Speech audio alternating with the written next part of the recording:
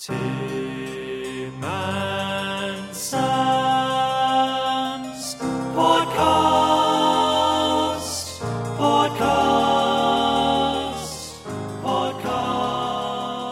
Welcome back to the Classical Music Pod. This week coming to you in a slightly altered format, with Sam and I separated by a 500-metre stretch of road respecting the government's current guidelines. The beauty of this, of course, is that Sam has no control over what I say in this introduction, so I can reveal with impunity that he hates classical music. The girlfriend he has referenced several times in the past, Nurse Betty, is not actually real, and he stinks. In today's episode, Jess Gillam talks to Sam about her new initiative, the Virtual Scratch Orchestra, what she loves about David Bowie, and why she has denounced the lead singer of the Smiths, Stephen Morrissey. Sam also visits the Meath epilepsy charity and speaks to bass Brindley Sherritt, the father of one of its residents, who's organised a charity concert with some of the greatest names in opera.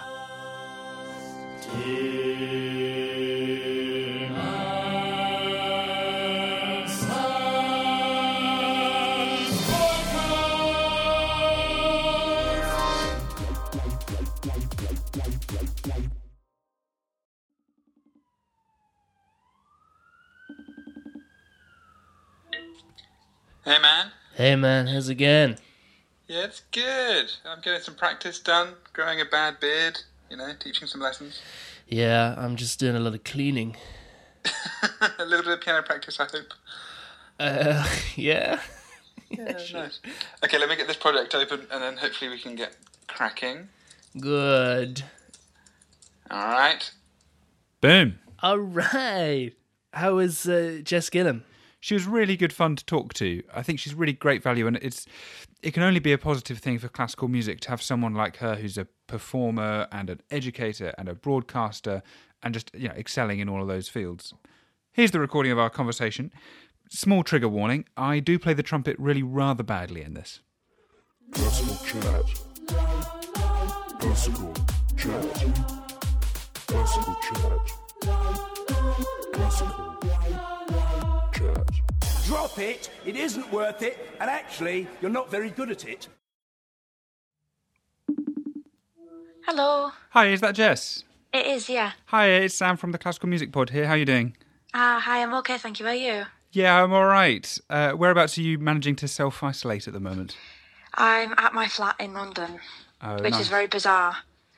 Yeah, we're similarly isolating in flats in South London and sort of, I don't know, it all feels rather alien, doesn't it? Yeah, it's so... I'm in Kentish Town, and it's kind of a mixture of... You can tell people aren't taking it too seriously because sometimes it's a bit busy, and then going out for a walk and it being like the apocalypse. It's completely bizarre. Yeah. We keep noticing amazing bird song down here. Like it's just suddenly so present and loud because there's no traffic and airplanes and things. Yeah, it's amazing. Am I right in thinking that you've been inviting people into your flat in Kentish Town through sort of live streams and things like that? Yes, yeah, my flatmate and I have been doing some living room live streams and just kind of informal playing music together and having a chat with people. And the response has been so lovely, actually. It's been so nice to do. Oh, that's really nice. Has anything gone down particularly well? We played some Mio, Brasileira, which always goes down well. And we also played some Duke Ellington in a sentimental mood, which I think people enjoyed. A moment of calm. Oh, yeah, lovely. You were scheduled to be dotting around all over the place at the moment, I suppose, but that's not possible for the obvious reasons. And I wondered if you could tell us a little bit about what you're doing instead, your next big project, the Virtual Scratch Orchestra. Yes, well, everything has been cancelled for the next few months, unfortunately. But for me, it felt really strange not to be playing with people and communicating with people through music. So I thought, how can we get all of these people together somehow? And my ideal was to get many people to play together at the same time, but the technology's not quite there because of the lag. So the best way was to kind of glue all the parts together to make a virtual orchestra. And the response has been overwhelming. It's been unbelievable. And the nicest thing is seeing young children from schools who say they're not really that motivated because they're really missing playing in their ensembles and their groups at schools and at their music groups, and they said it's a really nice thing to be part of, so hopefully it's working. I think it's a fantastic idea. I was just wondering if there was anything that tripped that switch for you in the first place. What kind of made you suddenly realise, we could do it all online? Well, I was sat at home and I was feeling quite. I was just trying to think of a way where people could unite, because it did feel like there are so many people doing live streams, which is great because there's a lot more access to concerts. But I thought the audience aren't really experiencing music in that same way and have that same level of engagement, because there's nothing that can replicate live music and that feeling of being in a concert hall or anywhere, a warehouse, a car park, wherever it is, and feeling the live music, feeling the vibrations, feeling the connection between the performer and audience. I thought I want a way where this audience, who are now at home and really captive, where they can actively be involved. So that was the way I thought of. Yeah, I think it's wonderful. Like, the opportunity to participate is such a big thing at the moment. Like, we can't participate in so much that we usually love doing, and now we can participate in something new, hopefully. So, all power to you with that idea. Is there anything that made you think that Where Are We Now is the track to choose out of all the ones that you've recorded? For me, well, David Bowie is one of my heroes, and then that was a song I felt was particularly relevant right now. He released it after a long period of silence and just kind of did a soft release on the track.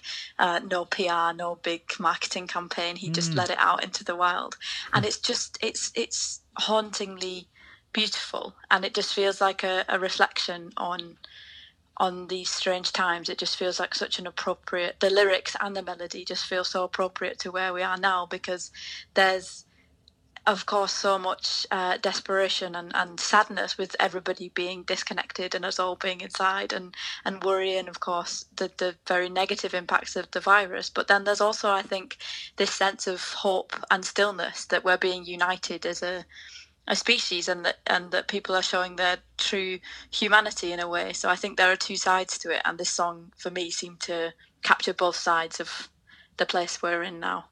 Yeah, I think you're absolutely right. And seeing as we're all uniting, there's no standard in particular for submitting a video, is there? It's not auditioned?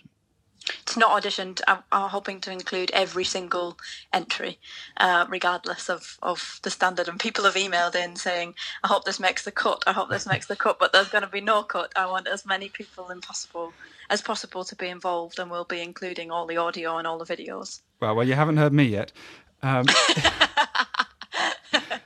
So if people want to sign up, all the resources and information is available on your website, jessgillamsax.co.uk. Yes, it's all there and all available to download, and there's a step-by-step guide as well. Super. Just to live that for people a little bit, we usually get people, their guests, a little bit out of their comfort zone. So we've had operatic sopranos playing the kazoo before, and someone on the swanee whistle. But it's my turn to get out of the comfort zone and try and play my trumpet for the first time in 7.5 years. So I would give the trumpet part to Where Are We Now a little go. If you're okay to sort of coach me through it, is that all right? Yeah, of course. Fab. I'm really sorry if this sounds appalling, but hey. Let's give it a go. So I will, in anticipation of this moment, I will have got the PDF off of the website. I will have got the backing track going. And I think that's is it gonna work for us now? It might do. And then pop those into my headphones and record from there, right? Yes, that's right. Fab. All right. Here's a first go at some trumpet. So the trumpet gets to chill out for most of the first half, and then comes in about just after 2 minutes, I think. So something like here.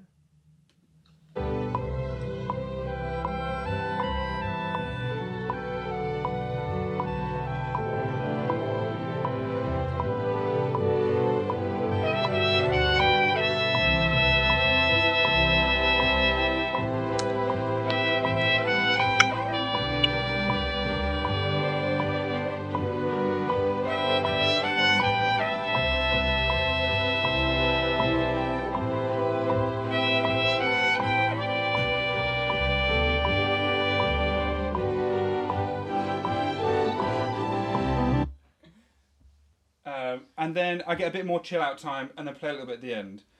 But Jess, I wonder if you had any top tips for how I could make that a little bit more fitting for the rest of the band. It's beautiful.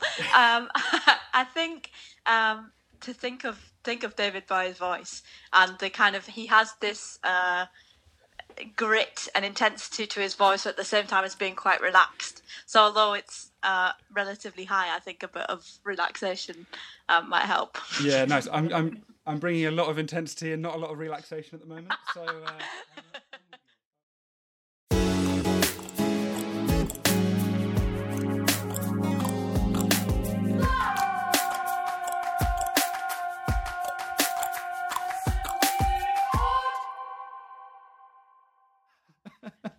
Right, back to real world.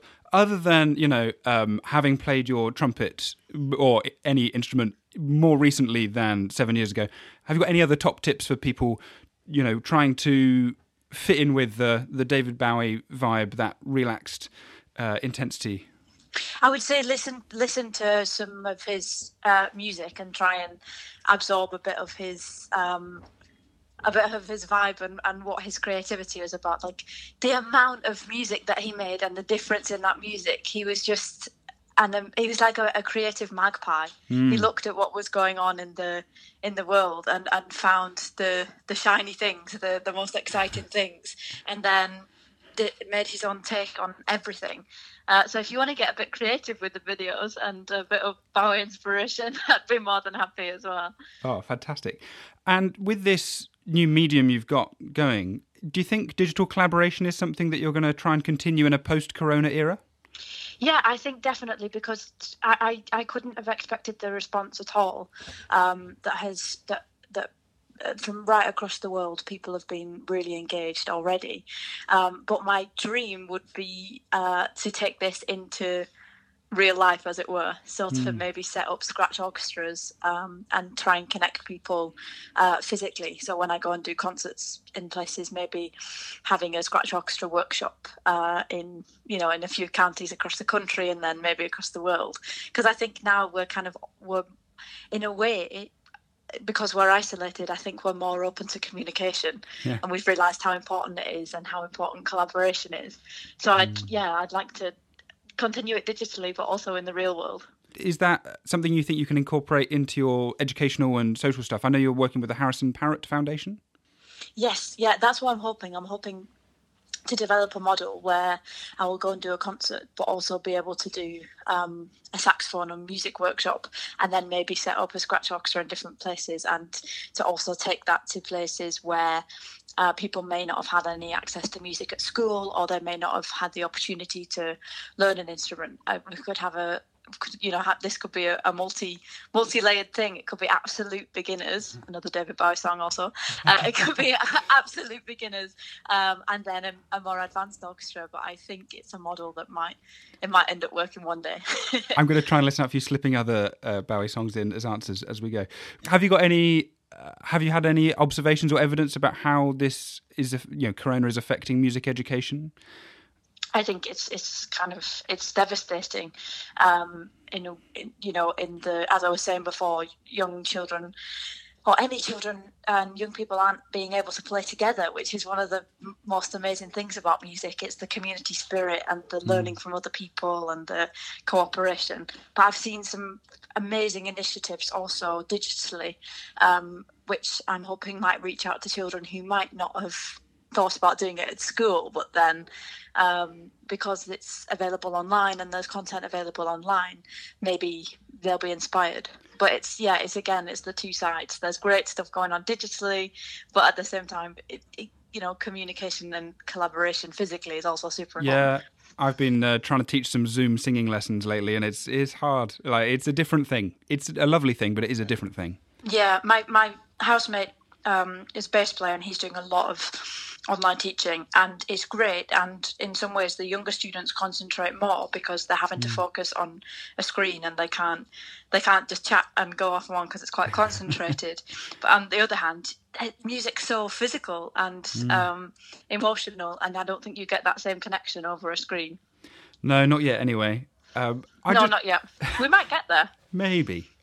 I mean, you've got this quite amazing itinerant life where you're rocking up and making music with so many different people, and you get a lot of connection and communication with people. When that's happening in real life rather than digitally, what are the signs that this is going to be a good collaboration? That this is going to be we're going to communicate well for you?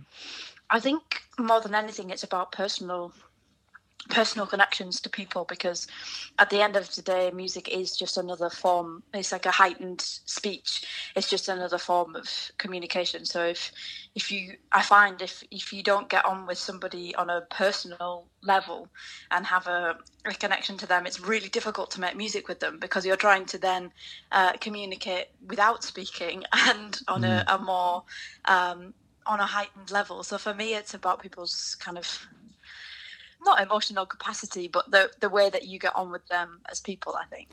Yeah, that sort of those little tells and cues, like emotional hygiene, isn't it? It can sort of show someone up. I when I was growing up, I had what I would describe as a digital relationship with Wynton Marsalis, in that I consumed every single bit of YouTube content there was about him, and every little Spotify bit or whatever. It sounds like David Bowie was a big part of your digital music making. But is there anyone who you've gone from having a digital relationship with to now working with in real life? Well, actually, really recently, I met David Bowie's bass player and did an interview with her, and that was really, really fantastic, because I'd also watched. She's called Gillam Dorsey, and I'd watched lots of videos of her when I was younger, and as you say, I'd kind of idolised David Bowie, but then also saxophonist called Barbara Thompson. I'd watched all of her videos, looked at her life, read books about her, and then ended up collaborating with her, and she wrote me a piece, and that's it's kind of really bizarre when you meet people that you've watched so much about. It's kind of a strange feeling when you meet them, but it's amazing. Do you get starstruck at all, or have you got past that? I get really nervous. To be honest, I think I get nervous meeting new people anyway, kind of regardless of who they are. I think because I care what people think in a kind of self-centered way. I kind of care what people think about me, so I get nervous to meet them. But on the other hand, I really love meeting people and asking questions. But yeah, I guess I do get a bit starstruck in a way, but no more than I would if I was meeting the neighbour next door. Right, yeah. I get you. In February, I think you wrote a really good letter to The Guardian, thanks for that, about music education. You included a shout out to the excellently named Barracuda's Carnival Band. Yes, that's where I started. It's like the best ensemble name I've ever heard. I'm going to start naming everything I'm involved with after Cool Dangerous Fish. Do you feel it's your responsibility as a high-profile performer to champion music education, or is it something that you would have done anyway, do you think? I think it is a responsibility, especially because I had so many amazing opportunities when I was younger that now no longer exist. So the Barracudas that you mentioned, that was where I started playing when I was 7, and that was a free centre for people to learn music, to learn dance, stilts, drums, and had that not been there, I don't know when I would have started playing the saxophone, if at all. Yeah. And then I had a brilliant local scheme, the primary tuition scheme at the local high school, which has now had its funding cut. And for me, every child should have at least the opportunity to learn music and to be able to learn an instrument. And if there's anything at all that I can do to try and help that and to try and change that, I absolutely want to do that. And I do feel that it's a responsibility when I've been lucky enough to have those opportunities. It's kind of it would be really selfish to then kind of keep that information and keep those opportunities and not try and make them available for other people, I think. Yeah, I'm imagining a parallel universe where you walk into the stilts class instead, and we've got Jess Gillam, like BBC stilts player. Stilts walker. I tried absolutely everything and I was so terrible. My dancing was like, you would not believe that I was able to count rhythm now if you'd have ever saw me try to dance or drum. Amazing.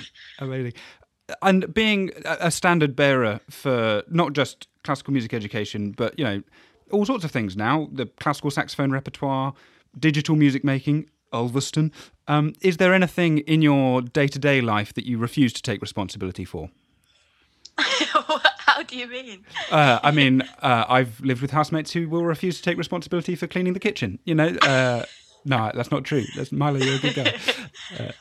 I don't know. Maybe I'm not the tidiest person in the world, and it took me forever to start cleaning my saxophone properly.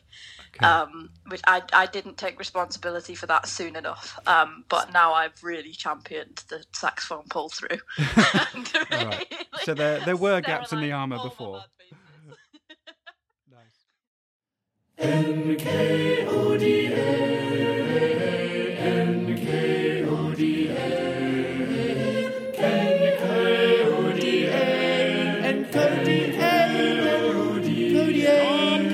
it! Fisher, you're making it up.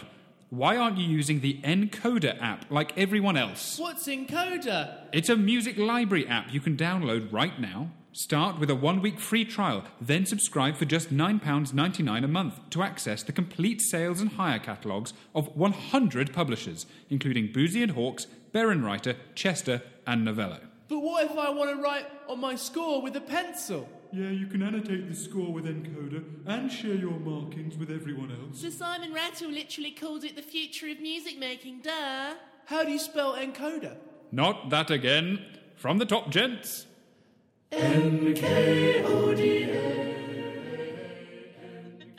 Nice. I thought we could finish up with a sort of quick fire round, a bit like Mastermind, if you're up for that. Oh, great. Yeah. Sort of, one-wordy, punchy answers. It's. Oh, God, I'm terrible at these. Oh, don't stress, because you can leave a massive gap and then we can cut it out, because that's the magic of podcasts. But, so, the Times described you as spreading joy. What are you more likely to spread on your toast in the mornings?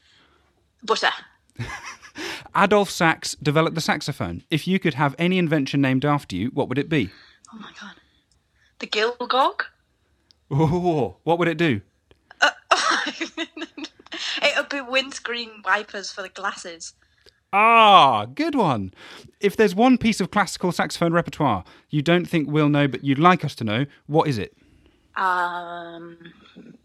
False Vanity by Rudy Wiedoeft. Ooh, don't know that. I'll go and seek it out. Comedian Chris Addison is a big fan of yours. Which non-musician do you take inspiration from? Mallory Blackman. Oh, nice. Who's the most interesting guest you've had on This Classical Life? Oh, that's such a mean question. I know, we won't tell them, don't worry. I'm going to say Sam Becker, because he's my best friend, so it would be quite harsh not to say that. Nice. More controversially, who was the most boring? Oh, no, I really can't. All right, yeah. Well, I refuse. Fair enough. You've said you'd like to see more clapping in between movements. Can you perform an excerpt of Steve Reich's clapping music for us? I can try. It's a very short excerpt. Short excerpt. That's perfect. Do you relax away from music or with it? A mixture. Yeah, a mixture. Nice. You love the Smiths. Do you have a favourite song? Oh, I've now divorced my love for the Smiths because Morrissey's gone crazy. Great. I used to absolutely love them. I had a 6-foot poster of Morrissey and really kind of doted on them, and then he's just too mad now. I think we're in a similar camp. You're from Ulverston in Cumbria and still run a concert series there? Yes. Do you know which of the iconic comedy duo Laurel and Hardy was born there? Stan Laurel. Very good. Ulverston is home to the UK's A, deepest, B, widest, C, shortest canal. Shortest. It's actually false D, deepest, widest and shortest. No way! Oh no, sorry, trick question. Bowie bonus questions. Bowie was a great collaborator, as you've said, working with, amongst others, Brian Eno, Queen, Tina Turner and Mick Jagger. If you could pick one of those four to collaborate with, who would it be? Brian Eno. Yeah, good answer. Oh, maybe Queen. Brian Eno or Queen. Maybe he could produce and Queen could write. Who knows. David Bowie had an androgynous spaceman alter ego called Ziggy Stardust. Do you ever fantasize about having an alter ego, and what would they be called?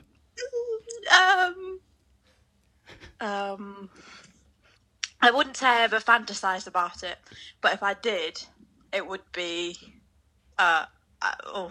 Rocco someone.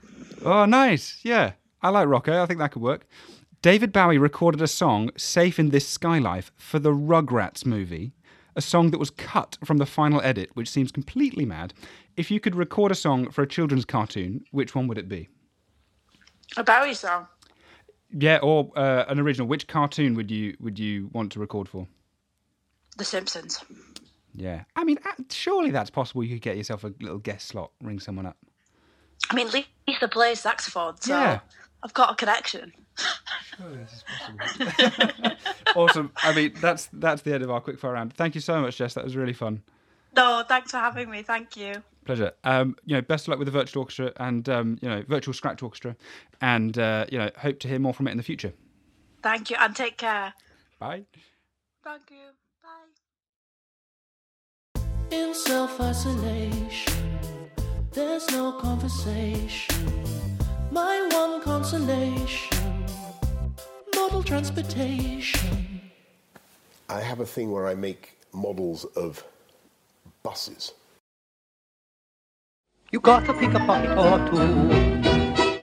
Vesti la Gioba from Ruggero e Leoncavallo's opera Pagliacci, written in 1891.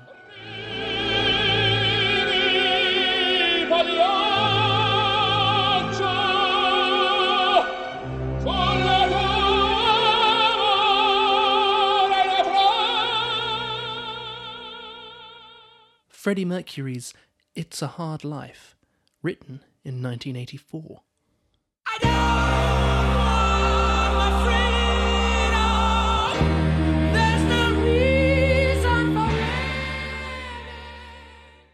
Samuel Barber's Adagio for Strings, written in 1938.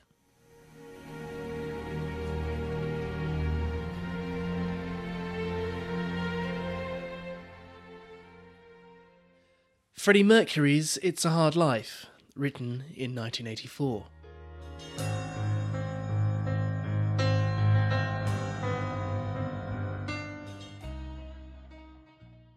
You got to pick a pocket or two. What a nice lady Jess Gillam is. Big fan of her. If you're interested in taking part in the virtual scratch orchestra, there's a link to the relevant webpage in the description below. In the second half of this episode, we'd like to take a step back and focus our lens on a story that you might not have come across in the papers or on the broadcast media. This week we've got a little feature that Sam recorded a while back about a fundraising concert connected to Glyndebourne, Brindley Sherritt and the Meath epilepsy charity. Does it use the nice clarinet music? Yes, it does. Sam, things are beginning to look a bit bleak in the classical music world, and I'm in need of something that's going to warm my heart. Well, I've got a story that's just the thing.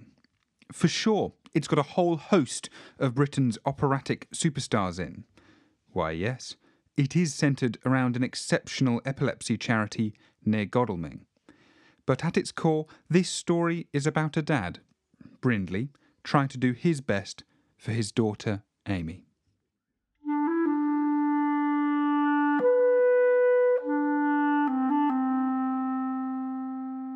Today we're going to find out quite a lot about Amy and the challenges she lives with. But first I thought we could hear a bit about what her passions are.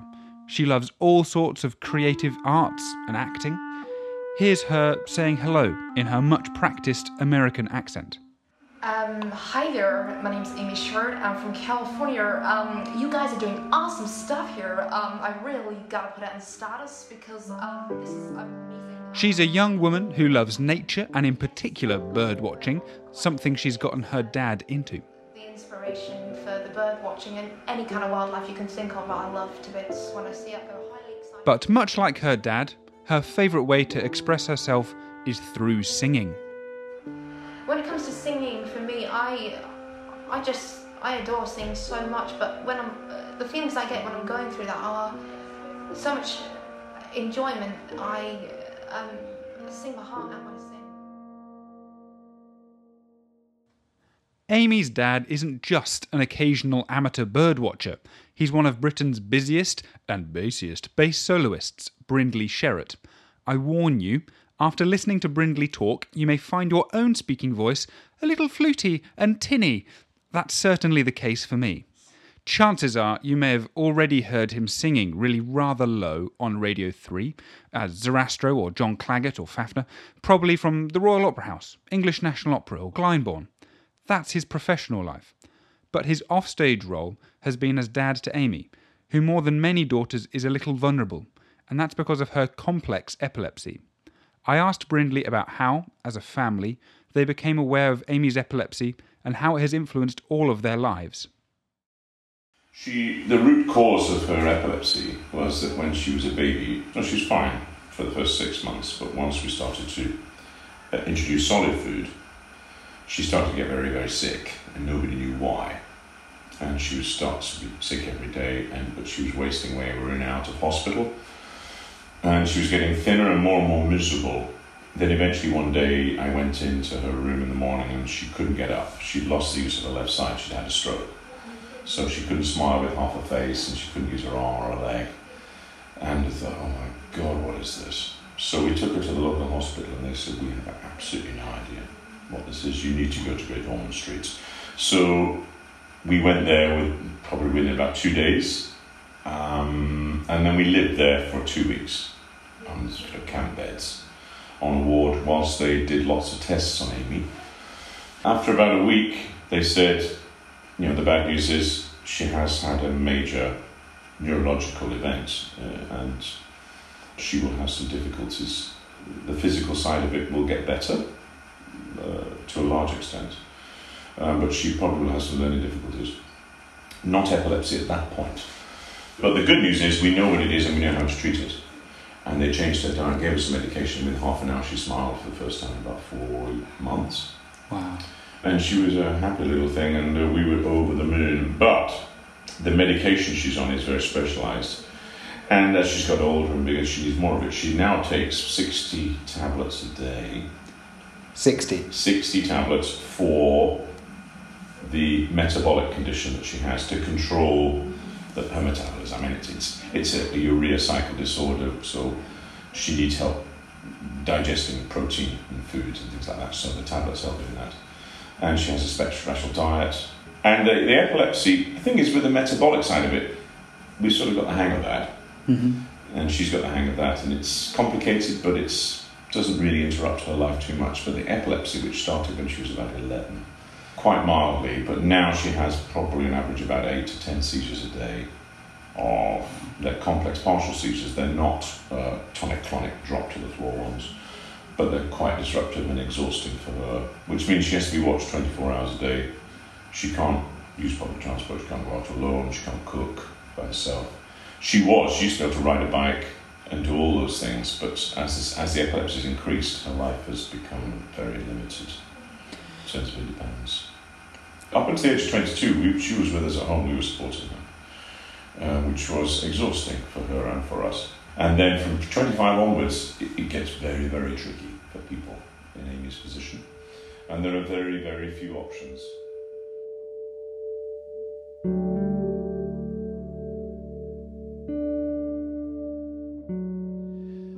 Well, that sounds like a huge amount for any family to have to deal with. I don't think many people would have guessed that the person we heard at the beginning was coping with all of that. No, you wouldn't. And I think that a big part of Amy's confidence, and certainly her opportunities for creativity, come from spending her time at the Meath. We're going to hear from Helen, who's part of the team at the Meath, explaining a bit about this rather special charity. They host 82 residents and 30 day centre visitors who have complex epilepsy, helping these extraordinary people to lead normal, fulfilled lives.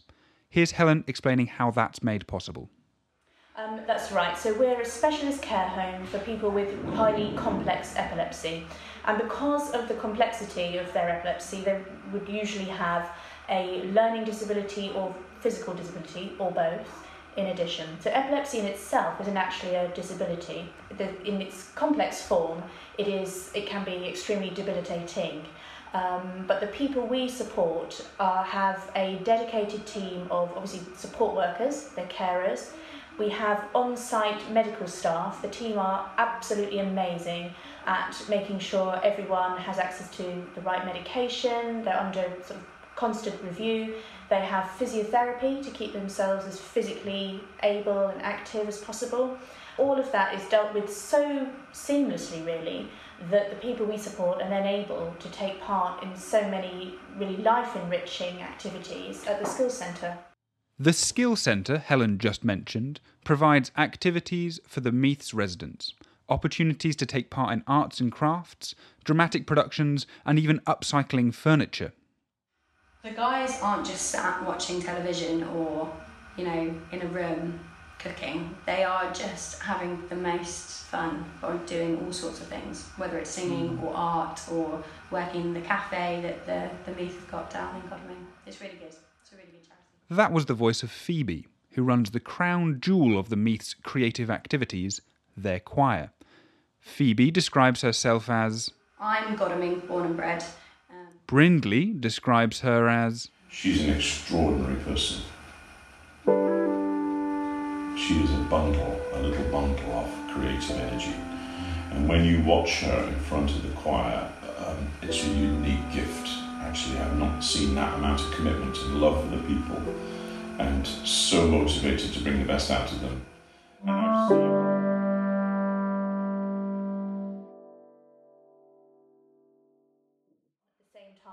And this is not just any choir, of course, this is a room full of people who she's supporting. They have complex epilepsy and learning disabilities, and yet she is so skilled at getting the very best out of each and every person in the room. And in the room, of course, are also the amazing volunteers that we have from Godalming and Guildford Jazz Choir, as well as our own staff. And they work together. It's the sort of illustration of everyone at the Meath working together for a sort of mutual cause.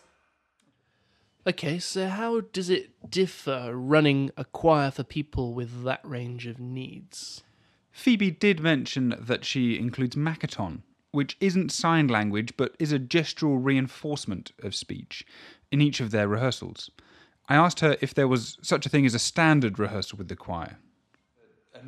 Is there such a thing as a normal rehearsal with the Meath choir? No, not really. There's a structure that we tend to try and stick to, but things change every single week. Every single week there's something new that happens. And one day I was having a conversation with a guy called Sean, who is a resident here, and he can't speak, he's mute. And he was really interested in coming along to the choir, but we'd never really kind of considered that was a possibility. So I said, no, yeah, absolutely, come along and we'll get you conducting or we'll get you doing something. And then I started to learn or pick up bits and pieces of Makaton. So now we are able to sign and sing all at the same time. So I sit there playing the piano, badly trying to sign, sing and play the piano all at the same time, which is quite a feat in itself. But yeah, it keeps everybody happy. And do they include Makaton in performance? Absolutely. Phoebe told me a bit about how it brought something a little extra special to their Christmas carol concert. There's the Meath put on a Christmas concert each year at St Clement Danes Church on the Strand, and this year we sang a song called Hallelujah. It was a little bit of a spur of the moment thing, but I turned around to the audience and showed them the Makaton for Hallelujah. And everyone in the audience and everybody singing on stage and the band behind were all doing the Makaton as we sang Hallelujah. So everyone in the room was present and performing in one way or another and interacting with people who, even if they can't sing, then you're singing with them because you're signing with them. So that was massive. I think that was a massive moment for everyone. That was really cool.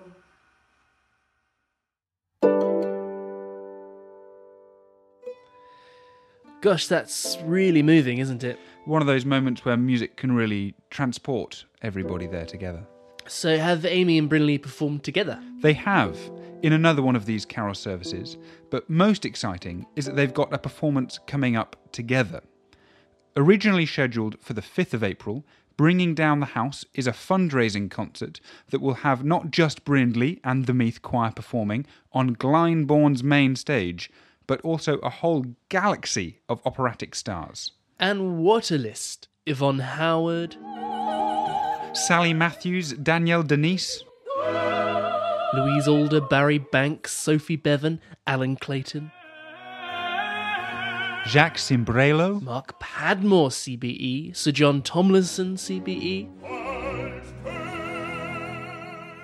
It's quite a hefty night out. Brindley told me a bit about how it all came together, including securing one of Britain's most prestigious venues over fish and chips. Well, it all started 2 years ago, oddly enough, when I was at Glyndebourne doing Rosenkavalier, singing Ox. And we had something through the post from the Meath, and it was a wish list. And it was a little booklet, and it said, for each of the houses here, I don't know how many there are, maybe half a dozen different houses here on the Meath site, and each house had listed what they quite like, ranging from a toaster, a multi-chef, up to a people carrier. And I was flicking through this, and my wife said to me, well, why don't you just do a concert, a fundraiser concert, so they can maybe buy a people carrier. I sat on it for a few days, and then I went into Glyndebourne, and I just chatted to a few singers who were working there at the same time. Sarah Connolly, I think Alan was floating around as well at the time, and I just had a conversation with Mark Padmore about another project. And whilst I was chatting to them, I just said, do you know, if I did a concert for the Meath, where Amy is, and they all know Amy. One of the things about this list of singers, they all know me, yes, but they also know Amy, and they know our family. And then I asked a few more, just asking around. I thought, well, I'll sort of spread the net a little bit. And then everybody I asked said yes, of course. And everybody bar one was free. Amazing. On the day that I wanted, which is extraordinary. But then I had singers call me up, like Lou, Alder, and then she said, why haven't you asked me? So I said, well, if you want to, but I can't. The more singers I have, the less you'll have to do. I want to make it worth your while. She said, I don't care. And the same with Sophie Bevan. She called me and said, is this happening or not? So it was incredibly humbling and very touching for us as a family. And then my wife said to me, well, what about asking Gus about Glyndebourne? Well, I took Gus out to lunch in his own canteen. And we had fish and chips on Friday. And he said, I told him about the concert and the idea and who I'd got on board so far. And he said, do you want the site? And he said, yeah, that's absolutely fine. When we had our first summit meeting, and in fact we had 13 people around the table. It's a big team. And they said, what can we do to help? It was extraordinary. And I'm still recovering from that. I said, now I still wake up at night, and now I feel, at this point, I feel just a terrific burden that I've got all these people who've given so much to us in this project that I hope they enjoy it. That's just the kind of person I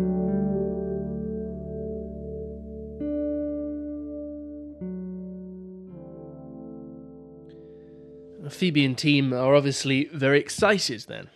Certainly. But unlike most of us who get a bit nervous, if we're honest, because the big worry is we'll damage our ego by not performing how we'd like, there are rather more serious concerns for some of the Meath choir members when stepping out on stage. You'll hear from Amy and two of her fellow choir members, the West Country's biggest Elvis fan, Sharon, and, improbably, a voice even lower than Brindley's, Danny, the friendliest bass in town, tells us how he overcomes those challenges. My legs shake quite easily when I do it. I've got a mixture of, I think, when I feel the whole body shaking like that, I think it's a mixture of high excitement and nerves, because I know what my passion is and always have known that feeling.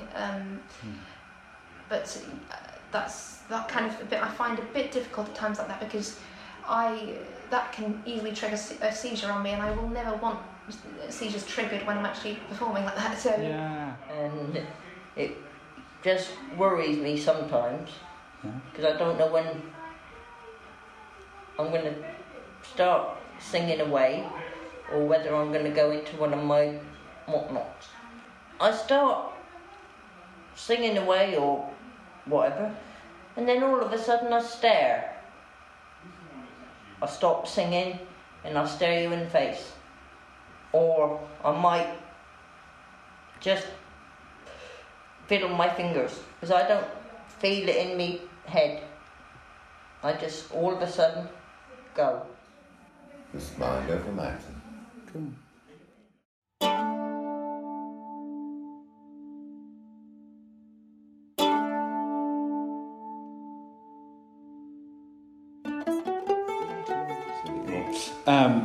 As a bass, you are often cast as the father figure. Yeah. You're probably playing dads before you were one. Are there any particularly good role models in the operatic or oratorio world that you've learnt from by playing them? Yeah.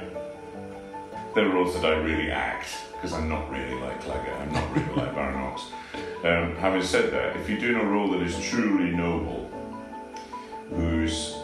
I'm about to go to Munich next week to do Boris Goodman, to do Pimen, as a role I love, as an old man who's seen a lot of life, who, before he dies, wants to make sure that the truth is written about and told about how the present Tsar became Tsar and what was done in his... And I know what happened. And he wants to write it down and document it and make sure that that truth is passed on. And that's his burden throughout the whole opera. And he's really tenacious. You must record this. And if I can't finish it, you must finish it for me. He's really tenacious and very patient. He doesn't lose it, but he just presents the truth as it is at the end. And it's an amazing moment. That's Pimen. I like him. Last week I did Fidelio, and I sing Rocco. Rocco, again, is a guy who's been beaten around a bit. He's been abused by the boss, and but he's got a rotten job as the jailer. But in the end of the opera, he actually becomes the hero. He stands up to the evil guy and tells the truth and presents the case of Fidelio and her husband, Florestan, to the governor, the big guy in charge, to say this is an injustice and this needs to be sorted out. And he fights for them. So, again, I love that kind of nobility. I'm trying to think of all the other ones I do. I was thinking about Manoa in Samson. Oh, yeah. As a dad. As a dad. Yeah, to put something right and to do something about it. I mean, now I can say that as a dad, for Amy, the thing that really irks me at times is sometimes the stuff that she has to endure that I can't do anything about. Yeah. And that I can't control. And as a dad, that's really terrible to watch your daughter go through pain and not understanding the world and be incredibly vulnerable, emotionally, physically, in life. She needs wisdom to give it to her, and she needs protection. And sometimes I can't always be there to give that. Crikey, I mean, I do some dodgy characters as well. Is there anyone who we shouldn't emulate? You shouldn't emulate. Yeah, don't emulate John Claggett in Billy Budd. He's a guy with issues, big issues. Baron Ox is a bit of a lech. No, don't do him. And are we going to get any of these on the 5th of April? I'm singing something lighter. I'm going to sing Some Enchanted Evening from South Pacific. John Tom and I are going to do the policeman song between us. And then Mark Padmore and John Tom and I are going to sing Three Little Maids. So, so I'm having a bit of fun on that day. Yeah. I think you'll deserve it. Unfortunately, due to these unprecedented times, bringing down the house has been delayed. It's been pushed back until April the 11th next year. If the uptake for the delayed event is anything like it was going to be this year, then it will be a huge fundraising step towards all sorts of creative projects, including supporting music therapy, of which Brindley is a huge advocate and patron. But fundraising is a huge issue for all at the Meath and anyone living with circumstances like Amy's. It's a bit of a battle. The Meath came and said she'd be perfect at the Meath, but getting local authority funding is not for the faint-hearted. It's a very difficult process to persuade your local authority that your daughter is totally dependent, really. And that burden of application is on you. Yes. Yeah, you have to fight, and then fight some more, and then staff change, and then you have to fight another battle with another lot of people. And we are reasonably competent, intelligent, and We are resourced. There are many more families out there that are not. We were able to fight and get some support, and eventually got there. But I fear for the many people that don't have those kind of resources, who would never be able to experience something as good as this. This is quite unique. Yeah. There aren't many places like this in the country. It's really beautiful. Also, thank you. I think that what that final thought from Brindley brought home to me is that every family that finds themselves in these sort of circumstances is going to try and do the best they can, and that if they encounter any unnecessary barriers making that process of securing personal funding more difficult, we need to tear them down as quickly as possible. The Meath is in a fortunate position with its local area funding at the moment, keeping them afloat and providing care for their residents even during these testing corona times. We should all be grateful for that, and grateful that when some sense of normalcy returns, that people like Brindley and other extraordinarily generous folks will be helping to fundraise to enrich the lives of the Meath's residents and visitors. That combination of government funding and extra fundraising is vital. The fact that Amy's family have these extraordinary talents and help with that fundraising is wonderful. But it's only because they were able to find a way through the individual fundraising maze that Brindley described that Amy is able to receive a wonderful level of care at the Meath. As a society, wouldn't we want Amy to have all of those things? The medical support, the creative outlets, the fulfilling friendships and life, even if her family, for whatever reason, hadn't been able to negotiate that individual fundraising battle. Surely, the next step for us as a broader society is to increase the ease of access to facilities providing this level of care. Let's help those people working hard to stretch local area budgets as far as possible. Make their lives easier by giving them more money to award and as streamlined a process as we can. If COVID-19 is teaching us anything, it's that we may all need that lifeline, that security net, irrespective of our current circumstances. Bringing Down the House, now on April the 11th, 2021, demonstrates what happens when this particular extraordinary dad, Brindley Sherratt, corrals support for an amazing institution like the Meath. It will raise money, bring a moment of true joy to the Meath choir, and I bet that people carrier is covered.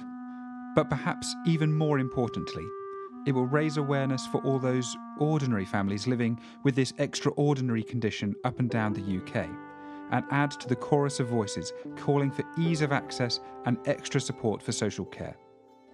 Not everyone's dad is Manoa, but they'll be doing their best, and they could do with a bit more help.